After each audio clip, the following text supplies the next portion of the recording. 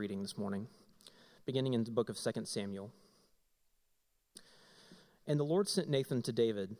He came to him and said to him, "There were 2 men in a certain city, the one rich and the other poor. The rich man had very many flocks and herds, but the poor man had nothing but one little ewe lamb which he had bought. And he brought it up, and it grew up with him and with his children. It used to eat of his morsel and drink from his cup and lie in his arms, and it was like a daughter to him. Now there came a traveler to the rich man, and he was unwilling to take one of his own flock or herd to prepare for the guest who had come to him. But he took the poor man's lamb and prepared it for the man who had come to him. Then David's anger was greatly kindled against the man, and he said to Nathan, 'As the Lord lives, the man who has done this deserves to die, and he shall restore the lamb fourfold, because he did this thing, and because he had no pity.' Nathan said to David, 'You are the man.'" And now in the book of Galatians.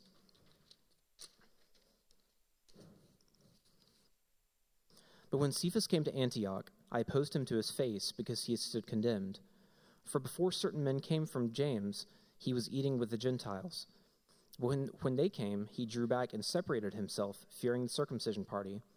And the rest of the Jews acted hypocritically along with him, so that even Barnabas was led astray by their hypocrisy. But when I saw that their conduct was not in step with the truth of the gospel, I said to Cephas before them all, 'If you, though a Jew, live like a Gentile and not like a Jew, how can you force the Gentiles to live like Jews?'" Now in the book of Matthew. "If your brother sins against you, go and tell him his fault between you and him alone. If he listens to you, you have gained your brother. But if he does not listen, take 1 or 2 others along with you, that every charge may be established by the evidence of 2 or 3 witnesses." And now Galatians 6:1. "Brothers, if anyone is caught in any transgression, you who are spiritual should restore him in a spirit of gentleness. Keep watch on yourself, lest you too be tempted." This is the word of the Lord. Well, thank you, David. Nothing like a medley of passages to begin our Sunday morning. My name is Matt. I am one of the pastors here, and it's great to be with you. You are the man. Not you are the man. No. You are the man. I don't know that there is a more perfect or sublimely crafted moment of confrontation in the scriptures like what we experience when the prophet Nathan confronts David to his face. For those of you who aren't familiar with the story, you can read the kind of the full narrative of what's taken place in David's life and with Bathsheba on 2 Samuel chapter 11. But I'll give you the TikTok version of it just so you can kind of everyone's on the same page. So here what we have David, who's the king, who finds himself sleeping with and seducing and sleeping with Uriah's wife. Uriah is one of his mighty men, and he's off to war for David. So, classy. And so that's going on, and so next thing you know, we find out that Bathsheba is pregnant, and so David does an even better thing. He brings Uriah home and tries to have him sleep with his wife so he can cover over his own adultery. Uriah won't do it, so then he sends Uriah to the front to get killed on purpose, committing murder. That's the story of what's unfolded. Of course, then David, marries Bathsheba because everything is going to be fine now. And enter Nathan. Nathan has been sent by God to David, and he walks in, and let's just be really honest. There's a ton at stake right now for Nathan. I think for those of you who know the story, you're like, of course, they're pals. But Nathan's walking in, and he's talking to David, the king, who has apparently no problem killing people to cover his tracks, right? So let's just reframe the reality of Nathan coming to David and confronting him to his face. Not only that, but he's the king. He doesn't have a board of trustees. There's not there's not an executive branch, a legislative branch. No, he's all the branches. So Nathan takes his very life in his hands and at the risk of his life goes and confronts David. And he does it in the most artful way. He describes this incredible story that we just heard David read, and he's talking about this lamb and this family, and what he does is he snares David, he catches David, and David indicts himself. And that great phrase, "You are the man," comes ringing down. I say it's probably one of the most powerful stories of confrontation because David will respond in the following chapters of 2 Samuel, and particularly in the Psalms. And what we get in the story of David is we get to watch a man who truly repents and owns the gravity and the reality of what he has done. He repents. He's been confronted and he repents. And now all of us, as we've gotten to follow David as people who will repent, have his example, his psalms, his prayers, his longings to fall back on as the way in which one repents when confronted with egregious sin, let alone ordinary sin. There is power in confrontation, real power. And we're in this series we're called Becoming Good at People, which is, and this is the last Sunday of it, but this is basically a series that's focused primarily on thinking through the reality of what does it mean for us to be the kind of people who are going to love our neighbor as ourselves. What kind of relational practices are we going to practice that reflect the heart of God and display the gospel that we claim to believe in? And so we've looked at a variety of different things. We spent the last few weeks looking at things like the power of curiosity and comforting. We've looked at what does it look like to be vulnerable enough to choose to be in need in front of one another. We looked at the power of what it means to be connected to each other and to strangers through hospitality. And in the last 2 weeks in particular, we've looked at the key areas of confession and forgiveness, of confessing and forgiving, which let's be honest, are the bedrock. They're one of the foundational elements and practices of our very faith. So this morning, we come to confronting. And what we're saying in each one of these practices is that it takes both courage and humility.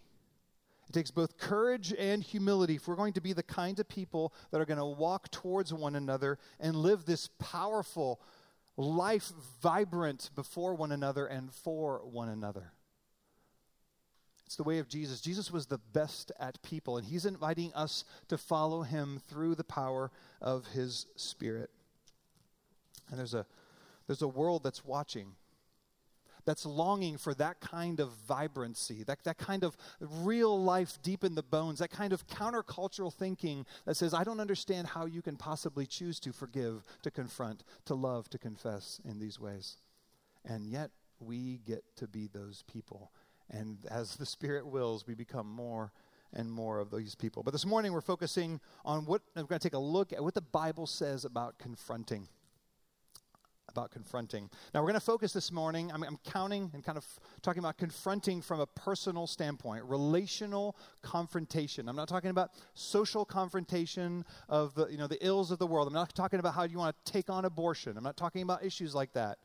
That's not the focus of what we're trying to talk about this morning. Are we called to confront culture as Christians? Absolutely we are. Almost always involves people, though, doesn't it?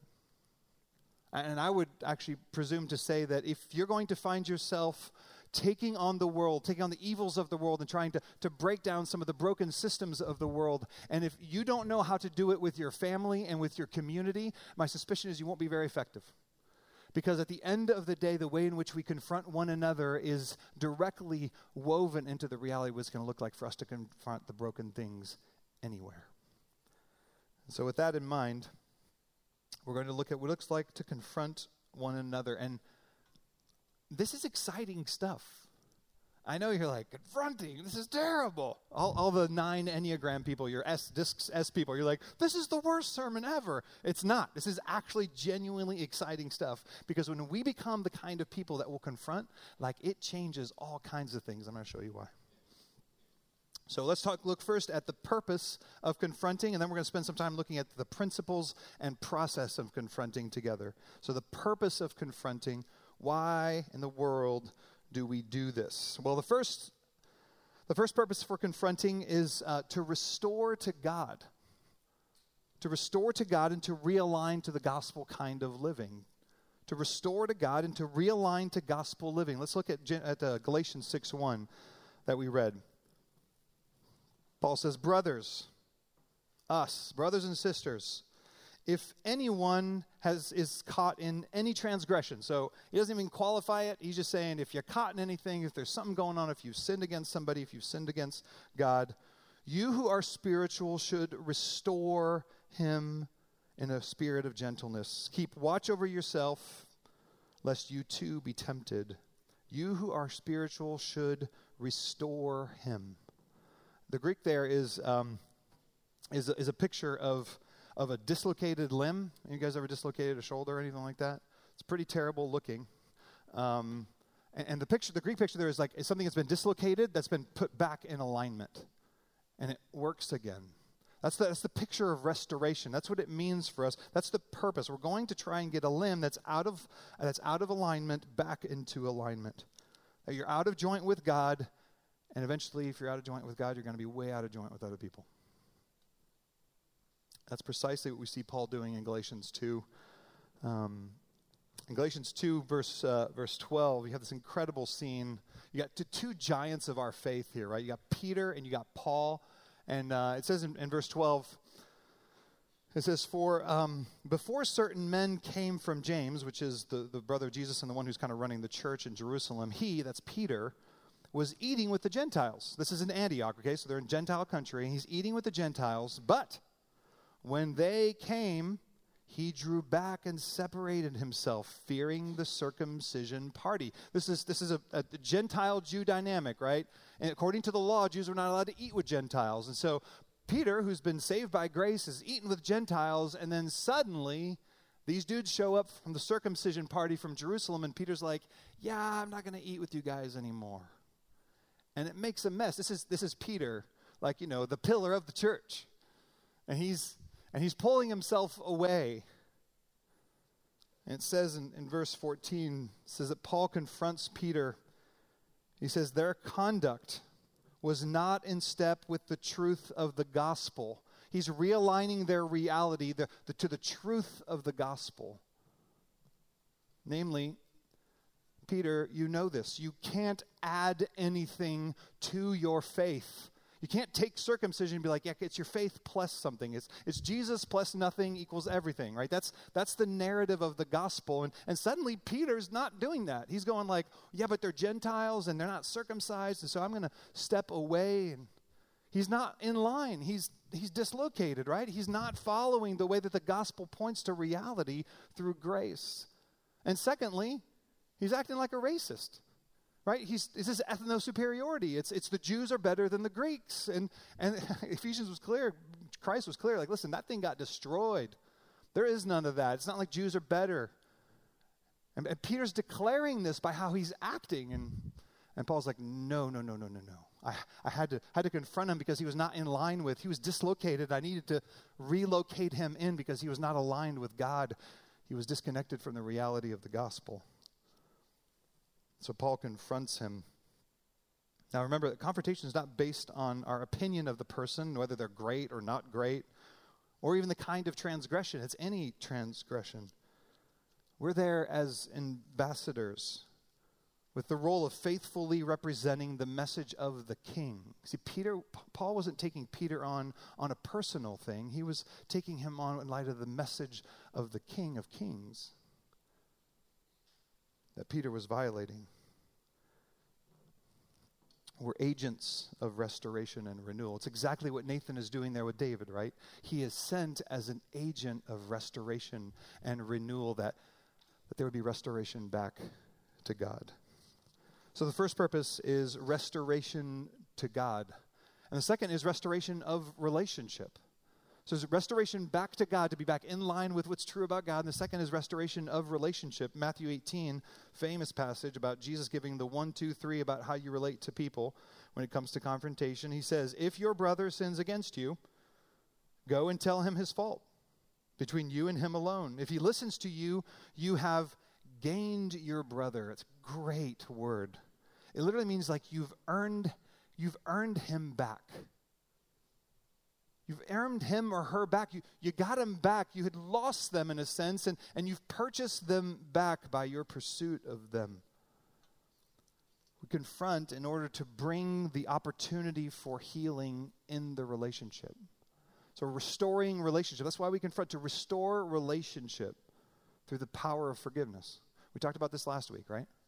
That you go and you forgive, and then you come and you confront. Someone did a great job of this just a few months ago. I think it was late November, early December. They reached out to me, and I'd sent a text message to a bunch of folks about an event that was coming up, and they had responded back to me by saying, hey, we can't come, and here's kind of why. There's a bunch of stuff going on in our family that's really challenging, and we're honestly just kind of like really struggling. And I read it and didn't respond. And it was weighty stuff, and let my life, the way I do my life sometimes, just run away. And so I get this text message that says, hey, listen, we'd love to meet and talk about something. There's some pain and struggle that we have in light of something that happened, and give me just a quick sense of that it was about a communication piece, and immediately I knew. I was like, oh my goodness, I never replied. And it was awesome. So we communicated via text, and I said, listen, we need to get some face-to-face time. And so we got to sit down after a service back in the conference room, and I got to just kind of hear the specific ways in which what I chose to not be a part of and what I missed out on by not stepping in, by being the kind of person who's so busy and has so many things going on that I didn't love well. And so their sense of disconnection, a sense of isolation got amplified, and they were wounded, and rightly so. They put themselves out there in vulnerability, and I was like, sorry, this isn't important enough for me to stop for a minute and engage it and just say, I'm really, really sorry. I sinned against him. He sat down and talked through it, and he challenged me with grace and with the reality, the full reality, and I got to confess and repent, and he forgave me, and it was restoration of relationship. Like, we walked out of that room, and I felt like, you know what I felt? I felt protected. Because what it meant is that confrontation was protecting our relationship. It was protecting their ability to be able to hear words come out of my mouth and have them impact them, because they didn't have a block there of resentment or frustration. I'm not going to slowly peace out because I was such a jerk on that day, you know? I felt protected. That's what good confrontation does. It restores a relationship.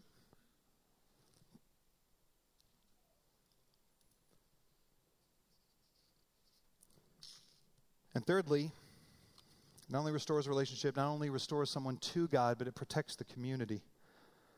It protects the community. In Galatians 2:13, we see that it says that the rest of the Jews, Paul says, acted hypocritically along with Peter, so that even Barnabas was led astray by their hypocrisy. Do you see what happened here? One of the reasons why it was so pivotal for Paul to take on Peter is that other people were being drawn away from the way of the gospel. It says even Barnabas. You can just almost hear Paul going like, even Barnabas.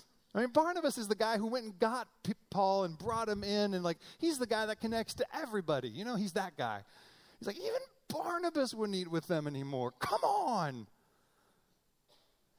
And that's why he had to confront Paul. He had to confront Paul because it was affecting the entire community. Sin has communal impact. This is a strange thing. Because we're such an individualistic culture, we have a sense that, like, if I sin, it's just me.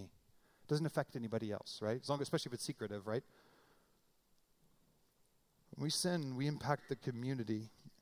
And what Scripture is pointing us to in this is that we're actually responsible for one another in community. It's actually what you signed up for when you became a Christian. I know it was like in the fine print. But it's that you became, as you were grafted in by Christ into this family, you became responsible so that when you see a brother, we see so many examples of this articulated, when you see a brother or sister who's fallen in transgression, who's lost their way, that you are responsible to go get them, to confront them, it says.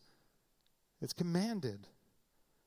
It's part of what it looks like to have vital relationship, which is one of the reasons why when you become a member here, we have you stand up here and we have you say these kinds of words. We ask you the question, will you challenge them? This is back and forth. Will you challenge them to be true to their high calling in Christ? And will you yourself live out in our midst the gospel that we proclaim? Will you challenge each other, or as a community, as members, are we going to challenge one another to be true to the high calling that we have in Christ? And it's a high calling. It's a good calling. It's a life-fulfilling calling, but it is a high calling. And will we be the kind of people who will challenge, who will confront each other when that's not the way it's playing out? because we are a communal people. Now, I know some of you might be like, okay, I'm just really not confrontational. Like, it's not part of my personality, and I want you to know I hear you. I don't actually know a ton of people that love confrontation. There's a few folks out there, and we get you tested, but I don't think that there's a ton of people that are like, please give me a chance to take somebody on today. But it's what real love looks like. It's what real love looks like according to the scriptures. That you're loving your brother by taking him on. You're loving your sister by taking her on in light of what you're seeing in there. So let's just do a quick group exercise. Why don't we? Why don't you? Why don't you confront when you maybe know you should? What are some of the reasons why? What's at stake if you are to confront somebody? Backlash? Like relational backlash, right? I mean, like you may lose relationship. Anybody ever confronted somebody and it went badly and you don't talk to them anymore and they really don't talk to you anymore? Yeah, relational backlash. What else? What else is at stake?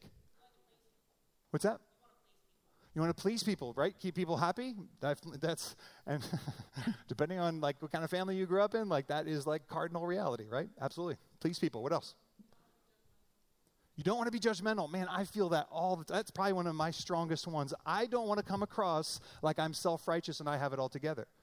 Right? Just kind of the implication, right? It's like, whoa. Who do you think you are? Would you not sin? Right? I mean, there's a sense right that if I'm the one who's going to come to you, like I have to have like a squeaky clean, perfect record, which is not what the scriptures say at all, right? Like the squeaky clean record belongs to Jesus, not to me. But I'm the most afraid that I'm going to appear like I'm self-righteous or like I'm pretending like I have it all together. That's huge. I think a lot of us really struggle with that. Other things? Anything else? Falling on deaf ears. It doesn't go well, right? It's either ignored or denied. Or sometimes it's worse than that, right? You get explosion, right? And maybe this is what you grew up with, right? You say the thing that was out of line and someone explodes, and so you're not going to go there again. Or people implode, right? Like some of you, like confronting you is like, it's like punching a kitten, It's like, it's right. I mean, it's vivid because it's real. It's like, you're like, oh no, I don't want to, and off you go and hide under the couch. It's like, that's what it's like to confront. So it's just like, well, don't do that again because that's just not a great experience. But some of you, it's like you confront you and you're like, right? Explode. Or some of us we just deny. Not me. That's not how I played out. You misunderstood the whole thing, and you can't touch this, right? It's Teflon. So it doesn't go well. That's one of the, fool me once, right? Fool me twice. So there's plenty of reasons why we wouldn't. I think one of the things that the Bible points to is that the fact that if you're going to confront somebody, you're opening yourself up to be confronted, right? Same measure in which you use, so you'll be measured to you. If you go, and those of you who are married, you know this, like, you bring this up, but then they bring this up. You're like, I don't want to deal with that. Never mind, I won't bring that up again, right? You start doing this nice little dance when no one brings anything up unless it's really, really bad. And that's true in all our relationships. If I'm going to call you on this, then I'm opening the door for you to call me on it. If we're going to have that kind of a relationship, which that's exactly what Jesus wants, to have that kind of relationship, we're going to actually confront each other when things are broken and when we sin against one another. We want to stay protected. So great reasons to stay hidden. It's easier to resent and judge from a distance, isn't it? Yeah, they're in real trouble. They're really struggling. So we can either cut off relationship or we just quietly shun. But confrontation takes courage. It takes courage for everyone because there's always something at stake. It could be something small, it could be something large, but there's always something at stake. And frankly, in Antioch, like the birth of the church was at stake when Paul's confronting Peter. The kingdom was at stake when Nathan was confronting David. And the kingdom is at stake with us as we confront and challenge one another. I think one of the best verses to kind of hold to when it comes to just the sense of purpose of why do we do this is Proverbs 27:6. I think this is the best picture. Faithful are the wounds of a friend. Profuse are the kisses of an enemy. I think one of the other versions says, an enemy multiplies kisses. As in, like, they blow smoke up your chimney, right? They're not telling you the truth about reality. They want what they can get from you. But a real friend's wounds are faithful. Do you have the kind of people in your life that are going to give you faithful wounds? We confront because it's a demonstration of love. So what principles and processes do we see in the Scriptures? The purpose of confronting is clear. It's for the sake of the other and for the sake of the community. Then what are the principles and the process that we see from Scripture? Well, the first we see is that before you do anything else, evaluate your own heart. Now that you've heard that we should confront out of love, before you run out and start confronting everybody, step one is, as the theologian Ice Cube says, check yourself before you wreck yourself. Yeah. That's sound advice. Sound advice. Jesus says it a little differently. He says in Luke 17, pay attention to yourself. And this is the context, right? If your brother sins, rebuke him, and if he repents, forgive him. So pay attention to yourself. Check your heart first. He goes on, actually far beyond that, and talking in Matthew in the Sermon on the Mount, he talks about how does this look? What does this play itself out as? He says in chapter 7 of Matthew, he says, why do you see the speck that is in your brother's eye? I know you know this, but think about it. Why do you look at the thing that's wrong in their eye, the little thing, but do not notice the log that is in your own eye? Or how can you say to your brother, let me take out the speck out of your eye when there is a log in your own eye? You hypocrite. First, take the log out of your own eye, and then you will see clearly to take the speck out of your brother's eye. Examine your heart first. Confrontation always begins with you. Not with them, but with you. Because we all struggle, all of us, with indwelling sin, and we have to begin here. We must make sure that we've dealt with our anger, with our impatience, with our self-righteousness, with our pride, with our bitterness. We must make sure that those have been handled before we walk into the room, into the coffee shop, into the conversation. When we start with our own confession, we're at a far better place to help someone else get to theirs.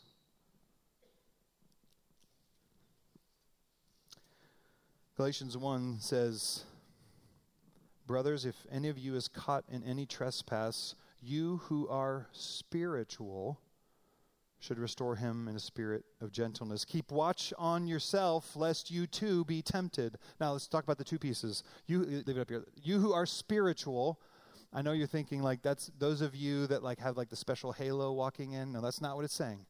This literally means those of you who are pneumatikos, literally, of the Spirit. Those of you who have the Spirit in you and who by default are walking according to the Spirit. Those of us who are listening to what the Spirit is saying and then acting in light of what he's saying. Those of you who are spiritual. Not those of you who are perfect, not those of you who are sinless. Those of you who are listening to the Holy Spirit and walking in light of what he says. Those are the people who are to, because they've checked themselves with the Spirit, are then able to come and pursue the other. And what does it say in the second part? Keep watch on yourself, lest you too be tempted. Why all the warnings about keeping watch over yourself? What's at stake here that if you're going to confront, you better watch yourself? I think Scripture seems to point to two different things. One, it's twofold. A reminder that you are not immune from sin. No one is immune from sin. And that in the very act, and two, I think, is in the very act of confronting, it naturally pushes us towards a place of self-righteousness and pride.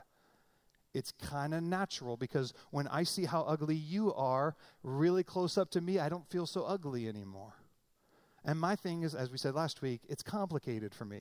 You're a liar, but for me it's complicated, right? So that's how we end up seeing it. So the invitation is to be of the Spirit and to guard ourselves, to pay attention to our heart first. The second thing is, as far as the principles and the process for confronting, is that the scope of the offense should match the scope of the confrontation. And I know this is crazy in our day and age, but sometimes it's public. Actually, if you read the Bible, most of the time it's public. There's a lot of public confrontation. It says in Galatians 2, right? Paul said, I said to Cephas, to Paul, before them all. So Peter's been sitting in front of a bunch of people. He pulled away in front of a bunch of people, and so he says, I confronted him in front of them all.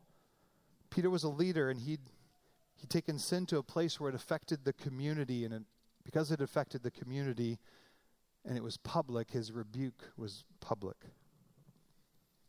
Matthew 16, if you remember, is Jesus is with his disciples, and Peter makes this incredible confession. You are the Christ, the Son of the risen God, of the living God. And it's like you can hear the angels clapping, good job, Peter. And then like 2 minutes later, Jesus is like, hey, by the way, I'm heading to Jerusalem, and I'm going to die there. And he's like, never.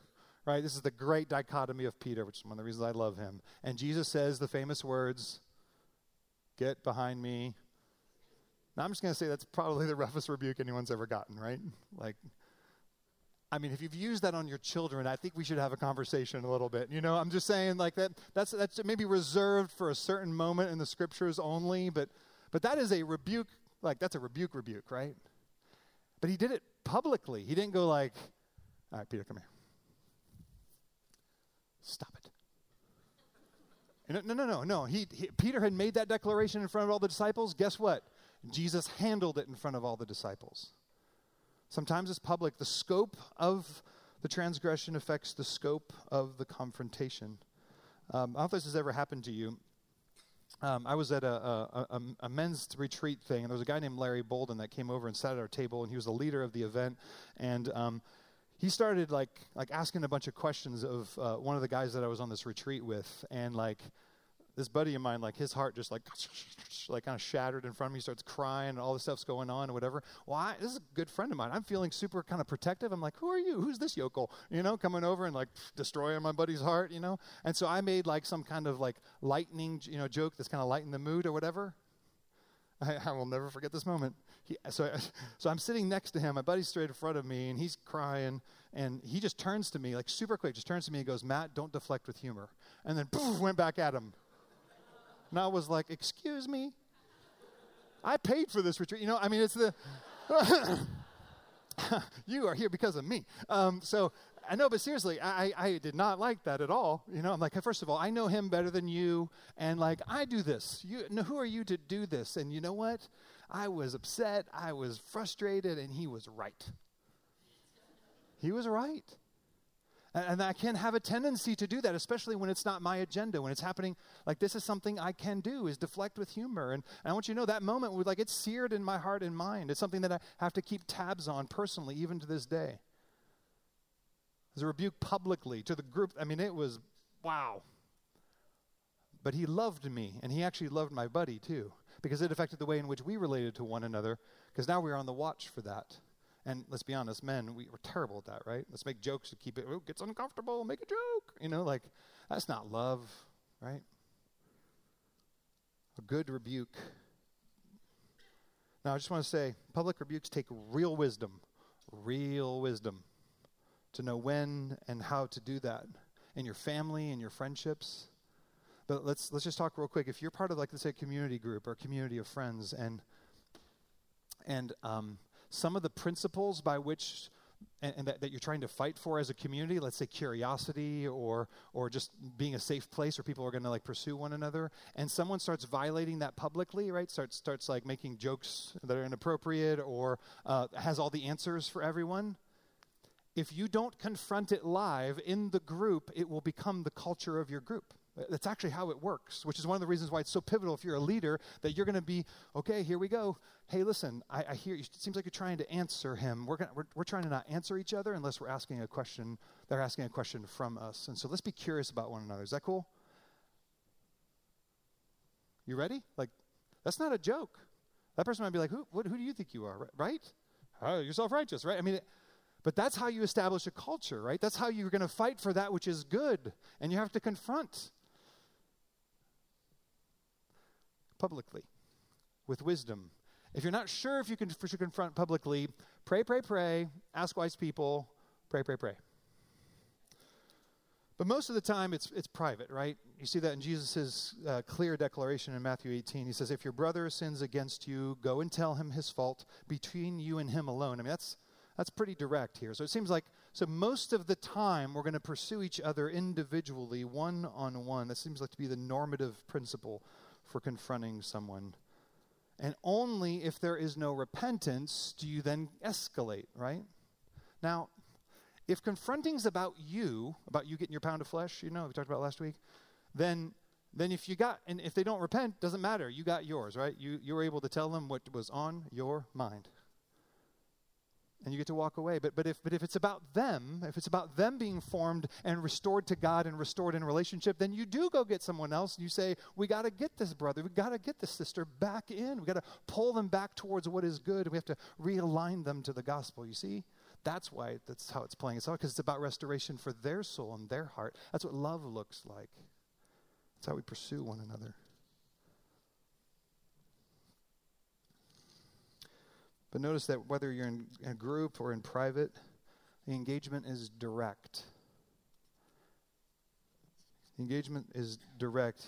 Paul says, I opposed him to his face. He didn't oppose him behind his back.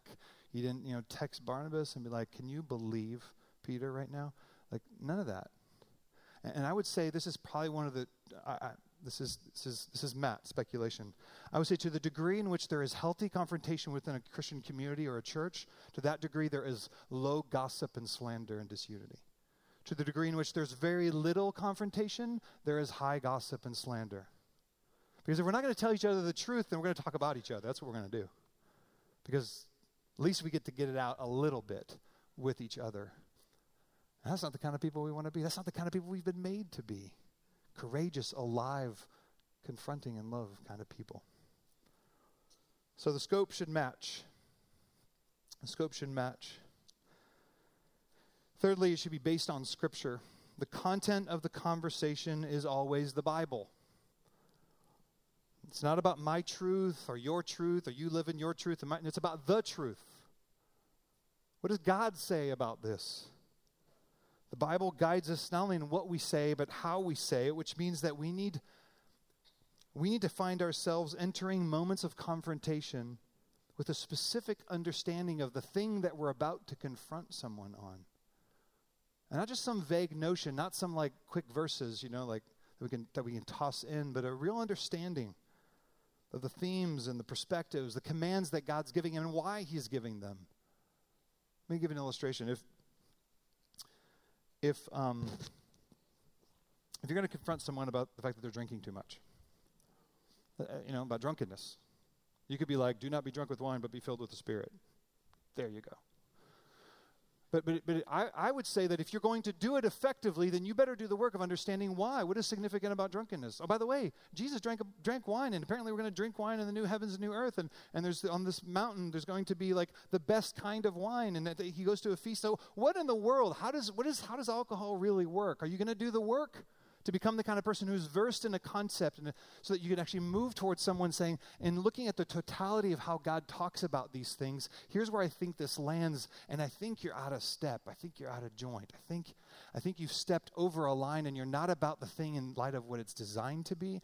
You're about it in a way that's trying to numb, anesthetize, run away, and not deal with your life.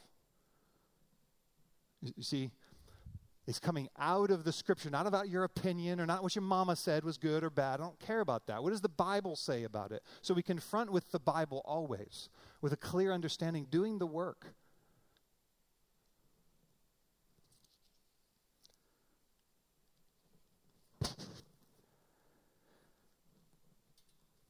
Fourthly, it's done with gentleness and meekness.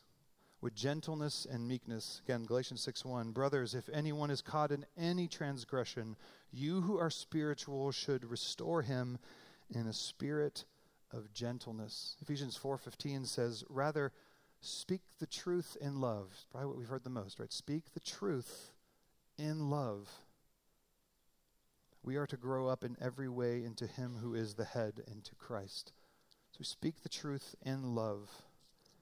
Simple word there is take stock of your attitude, not just your words. When we speak, our words, are they spoken in kindness? Are they spoken with meekness?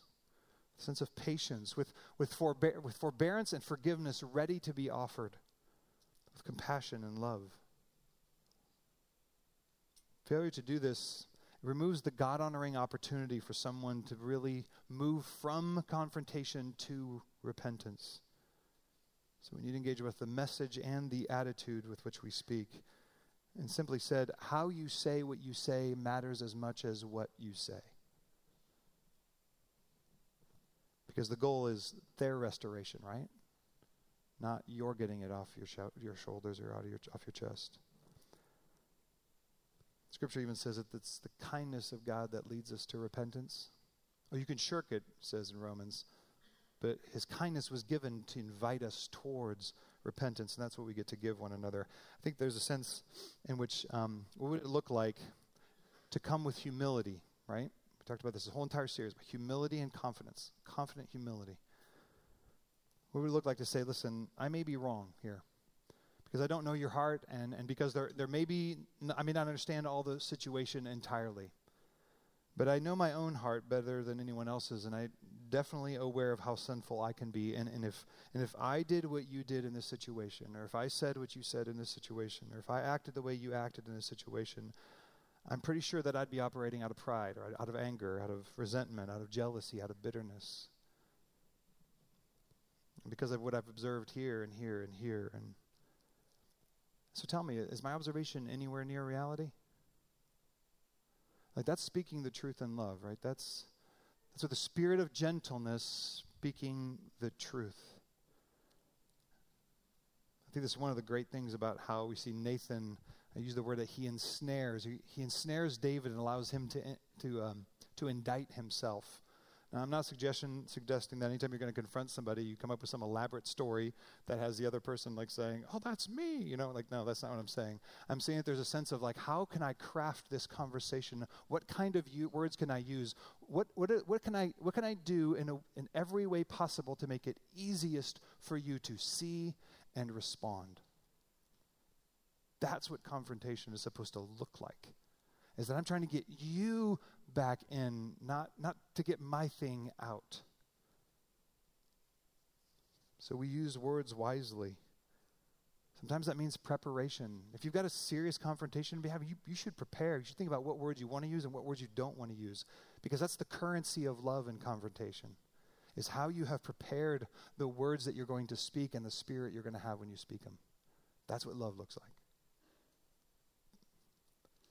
So gentleness, absolutely. Probably might need to give someone time. That's very possible too. But it must culminate in a true direct confrontation. You have to say the words, right? You are the man. Like, there has to be that moment where it's like, and I'm seeing that in you. You're the man. You're the woman. You're the one who's done this or is doing this, or you did this and this is how it affected me, and it was pretty rough. So when was the last time that you confronted someone in love? We said there's a lot of blocks and barriers for not doing it. I agree. When was the last time you did it?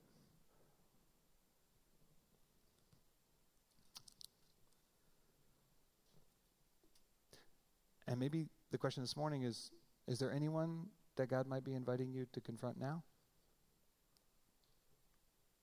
In love, for their sake?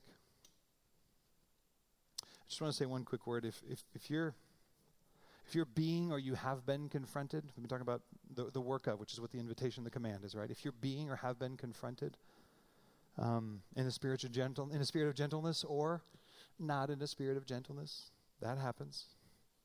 Probably more than we'd like. Then here's 3 rules that I would just invite you into. If you're being confronted, so if you're Peter, you're sitting there and Paul's like, I confronted him to his face. The invitation for Peter would be to say, tell me more. Can you show me the time? Ask. Be curious. Our first thing, right? The power of curiosity. Ask and get more information. Give me more specifics. Okay, tell me more about specifically how this affected you. Like what did it hit on? Because I want to understand. I want to get my arms around the whole totality of it. So if someone's confronting you, ask questions. If you're just there silent, hoping it's going to end soon, that's probably not going to be a really restorative type of relationship and conversation. But ask questions. Ask questions of the person, and then ask questions of God. Go away and be like, Lord, what is it about what they said is true? Will you tell me? I told you, if you ask him, he'll tell you. He's really good about that. If you ask him, he will convict you of sin. I promise you. He will show you what it is. And that's good news. That's what an alive person looks like. Ask God. Ask God to show you. And then lastly, take it to the people you trust and love and say, so this was shown to me. Do you see this too? In what ways have you seen it, and did you experience it? And it might actually open up opportunities for you to repent right then and there with them. That's how we become new people. That's how communities are forged and formed that are alive and vibrant and powerful. So, when was the last time you got confronted? Has it been 6 years? It's been 6. I have the benefit of getting to do a decent amount of confrontation, and I get a decent amount of confrontation come my way. It's actually kind of a cool thing, because I get to practice this a decent amount, and I don't do it well all the time. But when was the last time someone confronted you? Something they see. And maybe more importantly, if no one's confronting you about anything, what might that say about the way in which you relate that is keeping anybody from telling you the truth? Because you are awesome people. You really are. But I would suspect that there's some stuff that could use some trimming in your life. Some change, some reformation, some renewal, some relocation. And so the invitation I will have to you, and I have this in your community group questions, but is maybe you go to some people you trust and say, hey, what is it about the way I relate that might make it difficult for someone to confront me, to tell me the truth in love? And then listen and ask a bunch of questions. It might open up a whole new opportunity for you to be loved that you have not experienced right now. How do we become these kinds of people? How do we become the kind of people? All the things, right? They're going to be cured. How do we become the kind of people that are going to be courageous and love like that? I mean, I think we can all acknowledge this is not normative, right?